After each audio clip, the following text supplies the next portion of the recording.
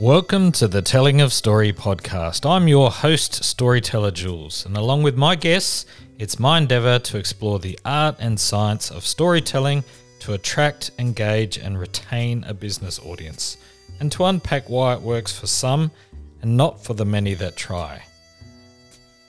In this episode, I have the pleasure of talking with Rowdy McLean. Listen in as he talks about what he thinks is the most important thing in storytelling. I think the most powerful thing of all in storytelling is the pause.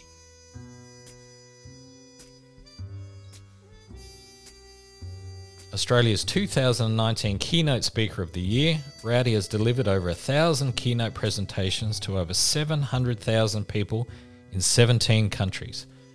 A master storyteller, a genuine bloke, and someone that people from all walks of life can relate to. Rowdy played professional sport, built a successful startup, turned around a failing company, founded 5 companies, and mentors and works with leaders from the world's top organisations daily. Rowdy has also climbed Mount Kilimanjaro, kayaked in Antarctica, tracked gorillas in Rwanda, run marathons, and hiked the Kokoda Track. The combination of business and personal challenges makes his presentations interesting and unique. A best-selling author and founder of the Leadership Institute Australia, Rowdy is the go-to speaker on how to shift mindsets, raise the bar, embrace change, and crack the code for extraordinary future success. Rowdy, welcome to the show. Thanks so much for having me on, mate. Rowdy, take me back to where you grew up and what is it famous for? I grew up in a little tiny country town on the northern tablelands of New South Wales, a place called Guyra. Have you ever heard of it? I have not, actually. Guyra.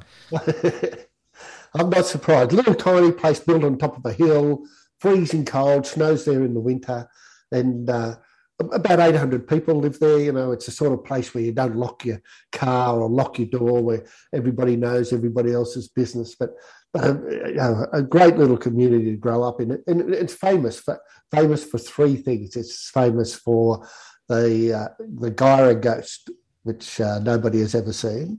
It's famous for the highest caravan park in Australia, which nobody stays in because it's too cold. But it's probably most famous for the most inspiring football team in the world. The Guyra football team is called the Mighty Spuds. So when you run onto the paddock to do battle in the mud and the blood and the sweat and the tears, the emblem that sits over your heart is a potato on legs. It doesn't get any more inspiring than that, mate, I don't think. And I ended up as captain of that football team, which made me Mr. Potato Head. And, that was the start of my leadership journey, mate. Fabulous. And that was obviously the start of your sporting career as well? Yeah, look, it's one of those country towns where there's nothing to do. So you played sport, that's all you did, you know. So I played tennis and I played golf and I played soccer and I played cricket and I played squash and I played rugby league. But rugby league was the sport that I was best at, and it gave me the opportunity to go and play football in Sydney with North Sydney, and it didn't give me the opportunity to get a scholarship to go to college, but I got a scholarship to go to college in Sydney at the same time, and that's how the working life of Rowdy McLean started. Fabulous. And in your bio, Rowdy, you're described as a master storyteller. What is a master storyteller and what makes you particularly good at it? Look, I think there's so much to storytelling, and the reason that's in my bio is every time I work with a company or with a speakers bureau, the feedback is, Rowdy, the people loved your stories. They loved the story about this, or they loved the story about that, and then I realised that all of my key content was anchored in stories, and so you know I just found that knack of conveying messages to people that were contained within a story. So, you know, sometimes there's a story about me, sometimes there's a story about something else, but being able to get your content across or your ideas across through a story, which I just did, by the way, by telling you about where I grew up. It's my natural way to default into describing a circumstance or a situation. And, I was pretty naturally good at it. I was the school captain. I was the captain of the football team. I was a kid who did the award to the teacher at the end of the year or the presentation to the footy coach. And so I didn't mind this idea of speaking and stuff and telling stories. I was the person who would regale people with stories at parties and stuff. And it wasn't really until about 2004 that I met a guy called Matt Church, and he opened my eyes to the idea that there was much more depth to storytelling. And the very first thing I used to tell a story about running a marathon, and he said to me, he said, that story is really, really good, but it'd be so much better if you started telling it on the left-hand side of the stage and finished it on the right-hand side of the stage. And I've gone, why? And he's gone, because people will move through the journey with you, like they're running the marathon from left to right. And I thought, that is so crazy.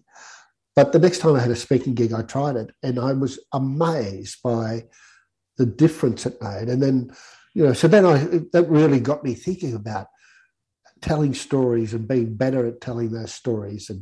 I still to this day try different things, different ways to make the story better or communicate it better. Not necessarily the story better, but to communicate it and convey the sentiment behind the story better. It's interesting what you've just described there, just even the little nuance of moving across the stage. It's something I hadn't really thought about before. I mean, I've always thought about the way you told a story, the language you used, the pauses, the loud bits, the quiet bits, all of those kinds of things when you're telling a story. But tell me a little bit more about perhaps some of those nuances that also add to the telling of story, because when you're on stage, typically you've got a pretty flat stage and maybe a screen behind you. How do you do things that also make the story more interesting? Tell me a bit about that. Yeah, well, I think it's easier to tell a story on stage than it is over a podcast. And it's easier to tell a story over a podcast than it is in a book. So, but I think some people forget the value of being able to tell a story from the stage. And so that idea of moving left to right started me thinking about the other ways that I could use the stage. And so there's if I'm going to tell somebody to something really, really important, like the key 60 seconds of my keynote, I'll actually walk right to the front of the stage and have my toes hanging just over the edge, like, almost stepping into the crowd. And the audience knows that whatever you're going to say when you're standing at that point, it's really, really important, and then the ability to make yourself small and large. So, being able to crouch down a little bit and then lift yourself up and make yourself tall and all of those sorts of things make a massive difference to the way that you communicate a story. And the other thing is being able to, I'm not a big fan of props on the stage, but every now and again there is something that you can use that really helps anchor the story. Like I remember working with a guy who was telling a story about, he was telling people about presenting and the art of presenting. And one of the things he talked about was frozen hand gestures. And, he would talk about it and you sort of get it, right? But then one day he did it and he had one of those snow cones, that you shake up with the snowman in it. And he put that in his hand. He said, so a frozen hand gesture is when you can hold one of these and the snow doesn't move.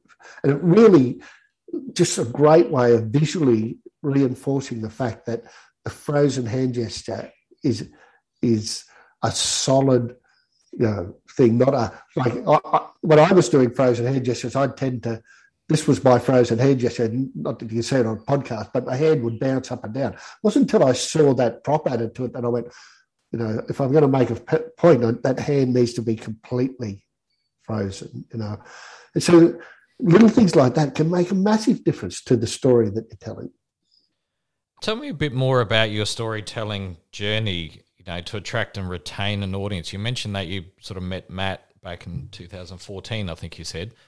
How has that journey evolved? What made you decide to go from, you seem to have run many businesses yourself and started and turned around businesses. Where was that turning point, and when did you realize that storytelling was a big part of how to get your message across?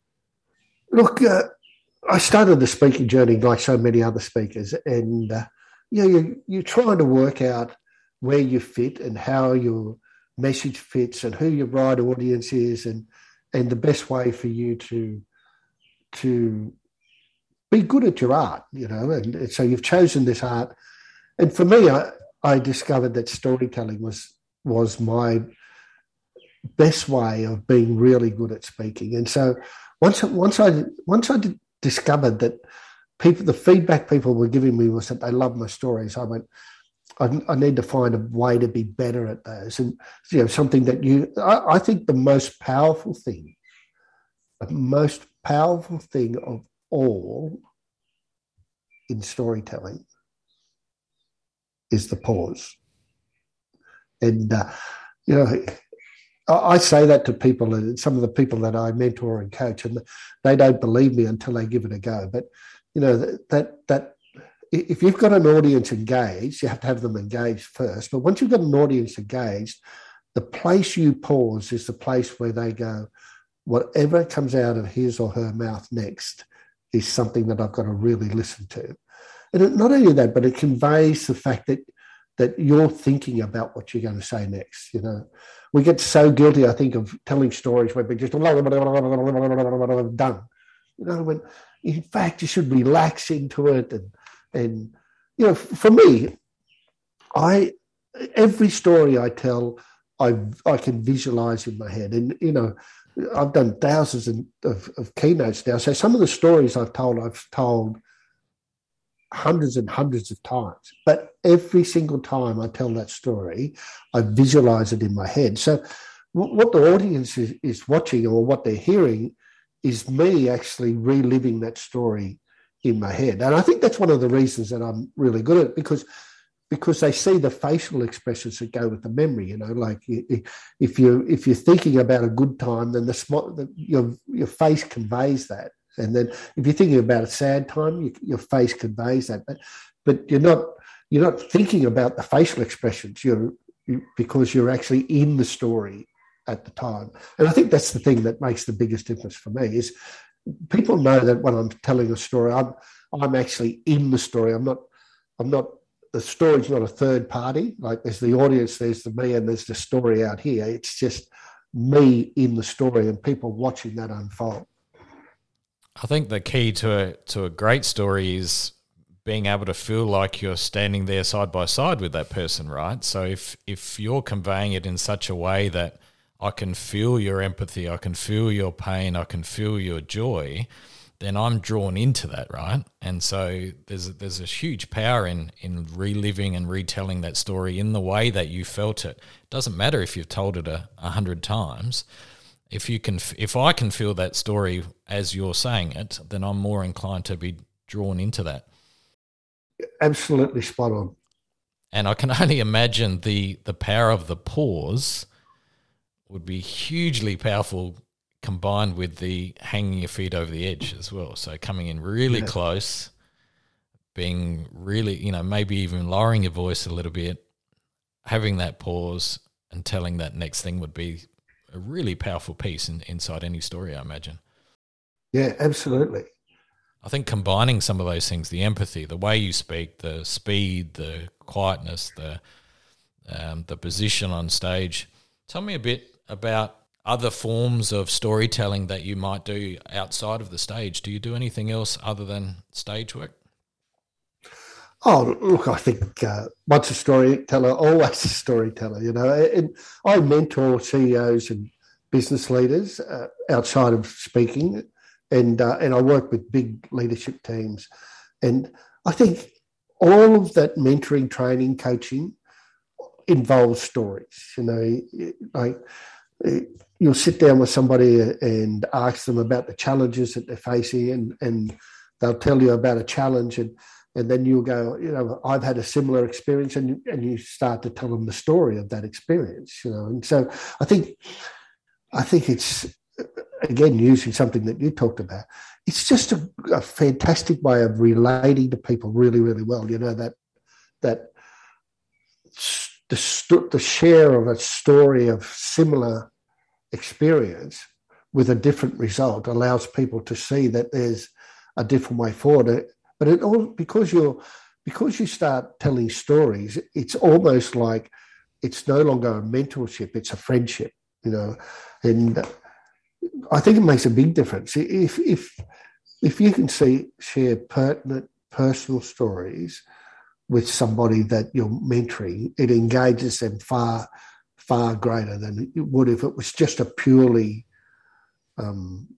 commercial relationship. Does that make sense? Like it's just a transaction rather than a couple of friends having, for me, my mentors always say to me that when mentoring doesn't feel like mentoring to them, it feels like having a few beers at the pub with a mate. And that's how I want it to feel. I want a leader to feel like he's rung up one of his mates and let's go and have a beer, and we go and sit down, and he goes, look, geez, I've been struggling with X, and you have that conversation, or I've got this opportunity and I don't know which way to go.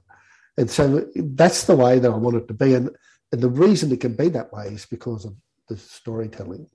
And the other place that I've written two books. So I've written a book called Play a Bigger Game, which was my first book. And then I wrote this book, Leadability, which was my second book. Now, this book was written in conjunction with the story of me climbing Mount Kilimanjaro. And it's a leadership book, but not only does it, it's the leadership book I wish I was given the day that I started in leadership. So it's got 30 mistakes that I made that no leader should ever make, But it's also written, every chapter is written in conjunction with the experience of climbing the mountain with this guide called Stephen Malio.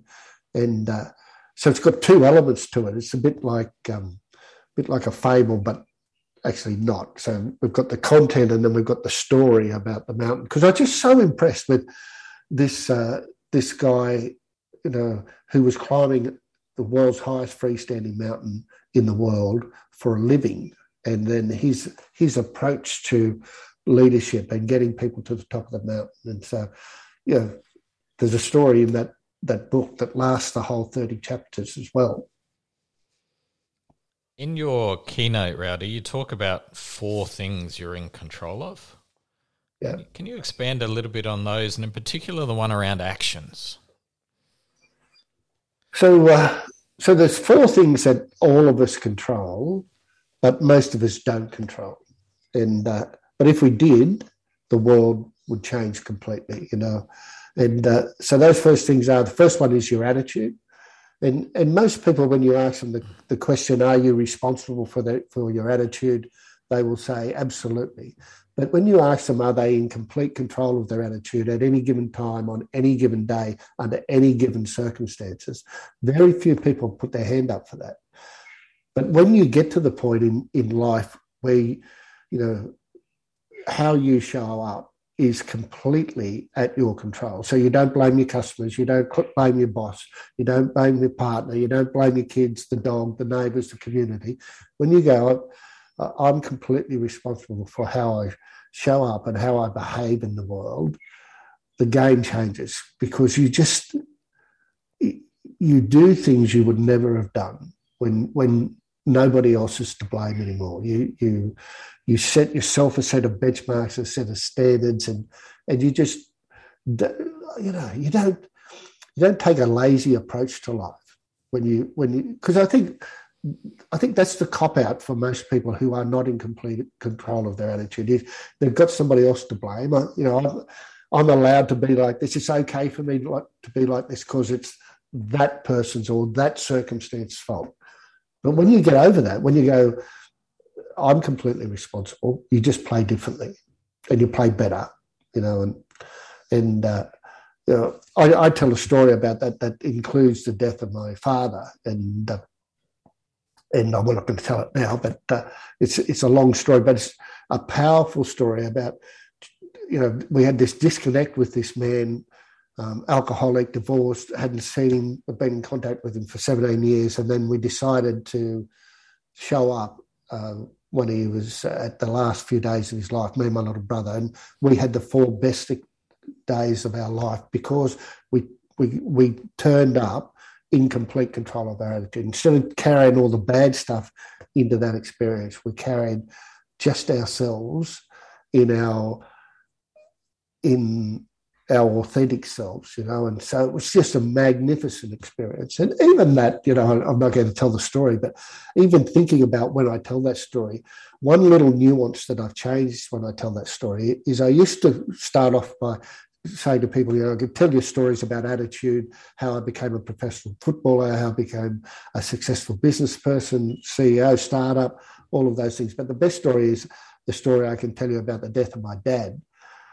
Changing that one line to a story I could tell you about the death of my father changed the way people embrace with the story. Because when you go, the death of my dad, people go, oh, it turns out okay, because you use the word dad. But when you go, I tell you a story about the death of my father, they sort of lean forward a little bit because they go, oh, I wonder how this turns out, And so just one word, it took me 2 years to find that one word, And so it's just finding those little things that make a story better. So that's the first thing. Own your attitude under any circumstances. The next one is make choices with purpose. And life is short. And one of my pet hates is saying to somebody, why did you do that? And they go, I don't know, it just seemed like a good idea at the time, which is just ridiculous, right? If you're going to go places in this world, and if a little country bumpkin like me can achieve everything that I've achieved, anybody can achieve just about anything. And one of the things is not accepting second best, not accepting the status quo. It's just making choices, even tiny choices, to move forward, to make progress, to grow a little bit, to find a way to make things better, and instead of just accepting how things are, choosing how you want things to be. The third one is execution. So execution is such a powerful tool, especially for leaders. And execution is doing what you say you're going to do, the way you said you're going to do it, when you said you were going to do it, every single time. That builds massive trust and integrity, right? And if once it becomes a habit, you just accelerate your progress so much because you never start out doing something and doing it halfway or half good. You go, if I'm going to execute on something, I'm going to do it with absolute integrity. And then what happens is over the course of a few months and then a few years, people start to go, geez, this guy or this girl, they're so consistent with the way that they do things, that the way that they apply themselves, and the way that they approach things. And, that's how you get offered opportunities. That's how you get promotions. That's how you make progress.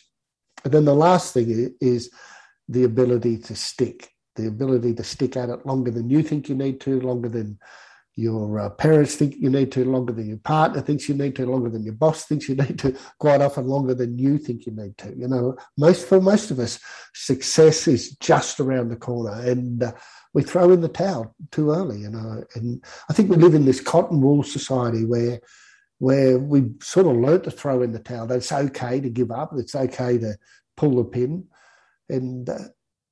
But the people that are successful, the Oprah Winfreys, the Richard Bransons, the Elon Musk, I can't remember the name of that girl that just won the US Open at 18 years of age. But they're the people who just keep going and stick at it long enough to make it a success. I really love that framework, particularly all 4 sections of those, but those last 3 in particular. When I talk to people about building a tribe and building an audience and attracting potentially new clients and actually attracting or creating a business around storytelling, those last three in particular, the choices of how you show up, how, what you say, who you say it to, followed by actually executing on that and, doing the speaking gigs, writing the blogs, posting on social media, ringing people up, speaking, in front of people, whenever you get those chances to actually do those and execute them and do them consistently. And that last one, they're sticking at it. I mean, I see so many people go, oh, yeah, I blogged for, 3 days and it didn't work, so I moved on to social. And then I did that for a week and, that didn't work. All of these things, a lot of these things in life in general, and particularly in that space there that I speak about consistently, is you've got to do it for the long term. This is not a, short-term decision. It's a lifelong decision. It's a choice. And if you stick at it for long enough, you will start to see those results. It won't happen overnight, but it will happen, kind of thing. And it's really about those other things, and including the attitude in which you show up and actually start to present and be seen, is magnificent. So I really love that framework. So thank you for sharing that. And you're welcome, mate. I might steal a little bit of it when I talk about it for people, because it's very good. You wrote the book Playing a Bigger Game, and that's pretty much been your life story as well. Tell me a bit about that. I don't know what happened to me, growing up in Guyra, whether it was the fact that it was a small country town and I wanted, I don't know, my brothers and sisters didn't want to get out of Guyra, and I didn't want to get out of Guyra because I didn't like Guyra. I was just enthralled by the idea that there's a bigger world out there. So, the move to Sydney was a pretty big thing for me. First person in my family to go to college, first person in my school to move to Sydney. You get to Sydney and you realise there's a bigger world than that. And, there's all of Australia. And then you go, there's the whole of the South Pacific. And then there's the world, And but that was the beginning of me going, there are so many experiences to be had. And, so I try to mark my growth in age with different types of milestones. Like back when I was young, I used to have that.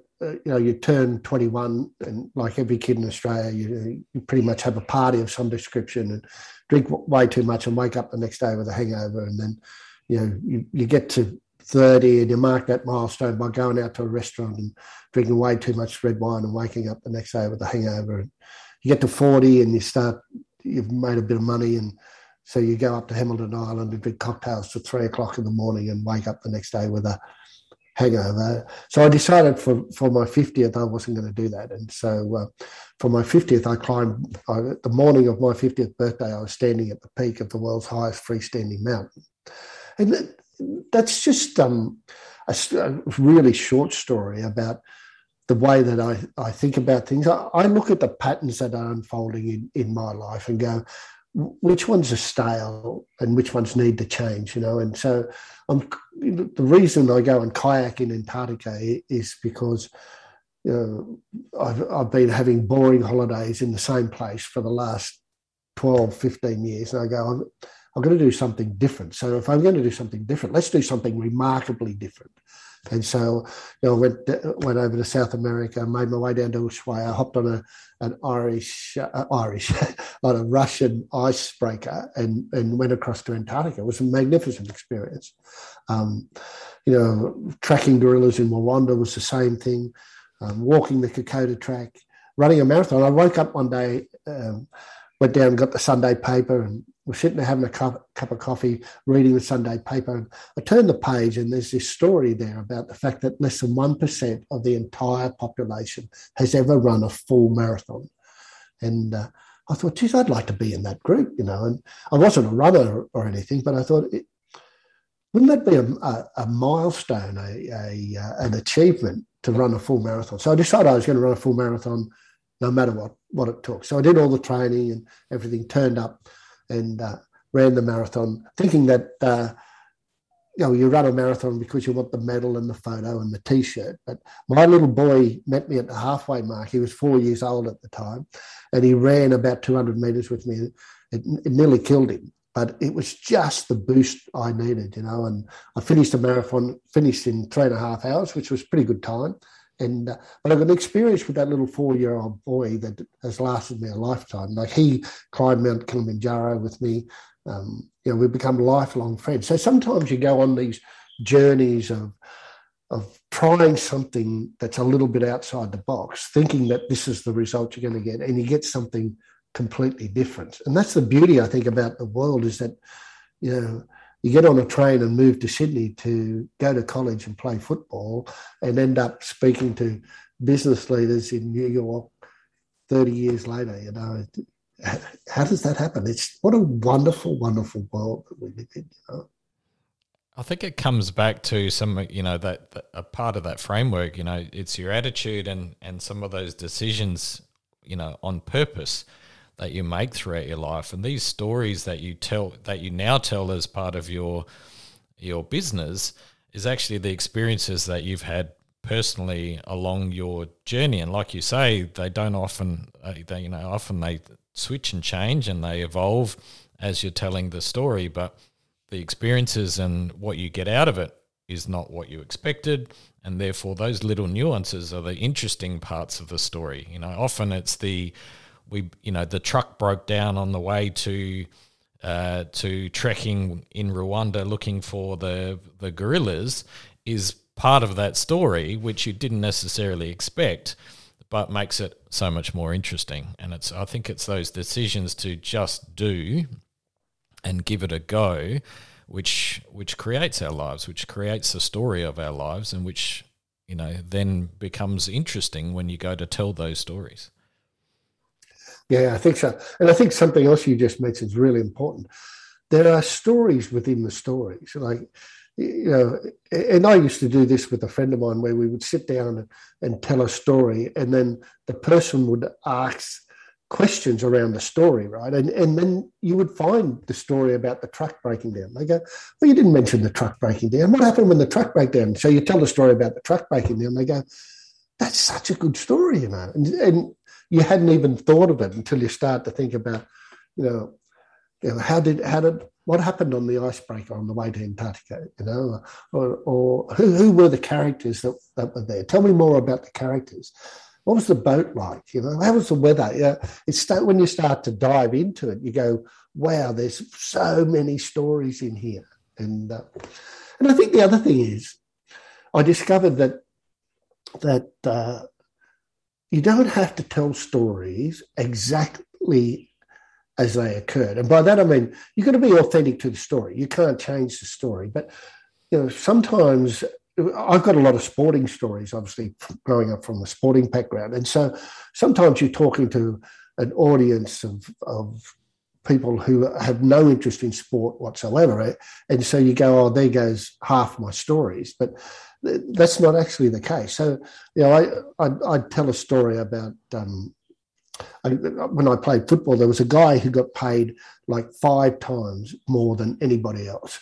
And we're in the final, and the other team scored a try, and we were down by a couple of points with about 2 minutes to go.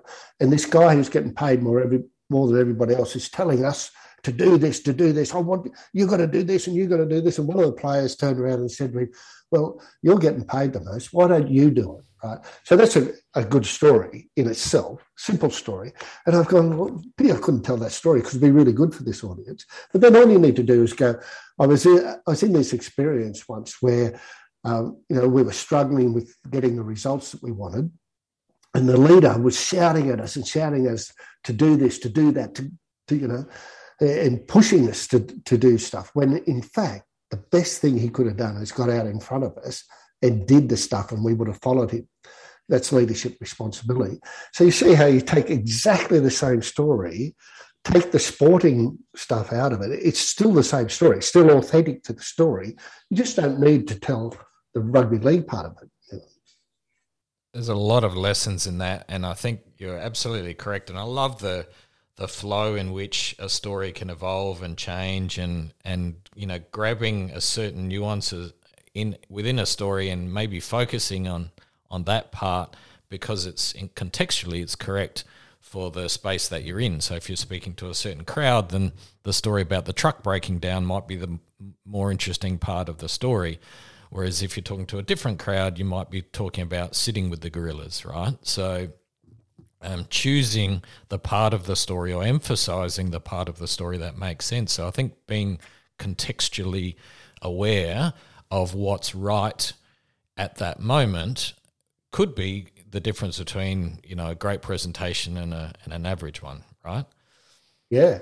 And I don't know whether you've heard of this before, but I actually have a story matrix. So I have an Excel spreadsheet, and down the left-hand side, I have all of the stories that I tell, 100 different stories. And then along the right-hand axis, I have all of the places that story would be suitable. Is it a good customer service story? Is it a good leadership story? Is it a good collaboration story? Is it a good trust story? And so, you've got these endless amount of places, but then you're able to go, you just can't tell that story about trust. It just doesn't work there. So, because when you're building a presentation, I like to make it as fast as possible. And so instead of wondering whether a story will fit or not, I just look at that matrix and go, well, here are all the stories I can tell about trust, I think what you've described there is really interesting too, in the sense that I've heard speaker presentations, and maybe I've been lucky enough to hear them more than once. And where it falls down a little bit is if for the second time I hear exactly the same presentation and the same stories, and it feels, the second time in particular, it feels very canned and almost inauthentic. Whereas what you've just described there is you've got a set of stories that you can tell, but I'm pretty sure if I watched 2, 3, 4 different presentations of yours, yes, they might have some similarities across them, but the nuances within the stories, or the emphasis parts of the stories, or the pieces of the story might change in every presentation. Is that how you sort of treat that? Yeah, look, I don't think I've ever done 2 presentations the same, and yet somebody who's watching them might go, they were pretty similar. But every time I do a presentation, I'm always thinking about that one word, that one that can I replace a story with a different story? Can I change the story, like changing the word dad to father, so that it fits or it's better? The best time to do that is in the first 10 minutes after you've had the presentation or you've told the story, because right then you can feel it. I can feel it in my body. I can feel that something's clunky or it didn't resonate, and so I want to. I've got a little notebook with all of my presentations in it, and at the bottom I've got, for every single presentation I've ever done, I've got three things that out of that presentation I could do differently.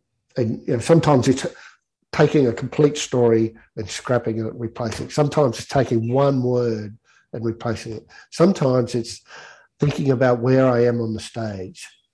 Sometimes it's knowing to pause. I should have paused before I made that point.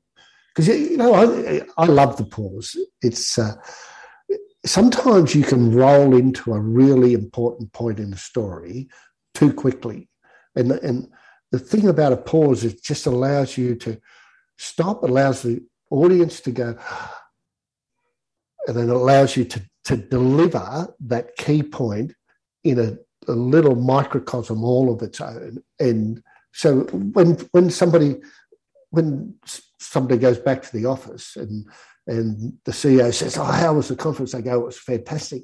And they go, "Oh, what did you see? What did you hear?" And they go, "I heard this guy called Rowdy and he told this story." And they will use that little microcosm point that you made in between pauses. And, that's how your point gets conveyed outside of the conference room or outside of the podcast. Rowdy, I could talk to you about this stuff for 3, 4, 5 days, I think. I've totally enjoyed it. I do have a final question, however, which I do like to ask all of my guests. If someone paid you $1 million to pick your brain, but you only had 5 minutes to share some of your wisdom, what would you say to them? Oh, to pick my brains about life, about business? You choose. Look, that's a fantastic question. Here's what I would say. You are capable of far more than you imagine. We live in, like, right now, things in the world are a little bit crazy, but back in 1911, people said the world's a little bit crazy, and a whole heap of other times during history, people have said the world's a little bit crazy. You are the latest, greatest model of human being that has ever existed. Your ancestors survived fire and famine and plague and predators and became better and better and better so that you could take your place in this world. And you're the best model yet, and you owe it to the next generation to make the best of what's in front of you. It's the world is your oyster, and if a little country bumpkin from Guyra can lean into it and have such wonderful experiences and such tremendous growth, I'm sure you can too. You are unbelievably amazing and capable of so much. Rowdy, fabulous advice. I've enjoyed our chat immensely. If people want to find out a little bit more about you, where can they find you online? Yeah, the best place to go is to www.rowdymclean.com. So ROWDYMCLEAN.com. And you can sign up to my newsletter, find my books, find my speaking presentations, find my blog, everything's there. Rowdy, thank you so much. Thanks, Jules. It's been fantastic. I enjoyed having a chat with Rowdy. There's no wonder he's considered a master of storytelling. There was so much to unpack there. I could have gone on for hours with him. It was such a pleasure and such a joy to have him on. A couple of things that really stood out to me. One was his four rules to life. Own your attitude. Make choices with purpose. Execute and stick at it. What a great 4 set. Just listening to those 4 just makes you think and stop and want to just get out and do stuff. And the other one that I really liked was that if you're going to do something different, why not make it remarkably different? Change it up a little. If it's getting a little bit stale, mix it up, go to the opposite end, and that's where some of the best stories lie. Much love. Chat soon.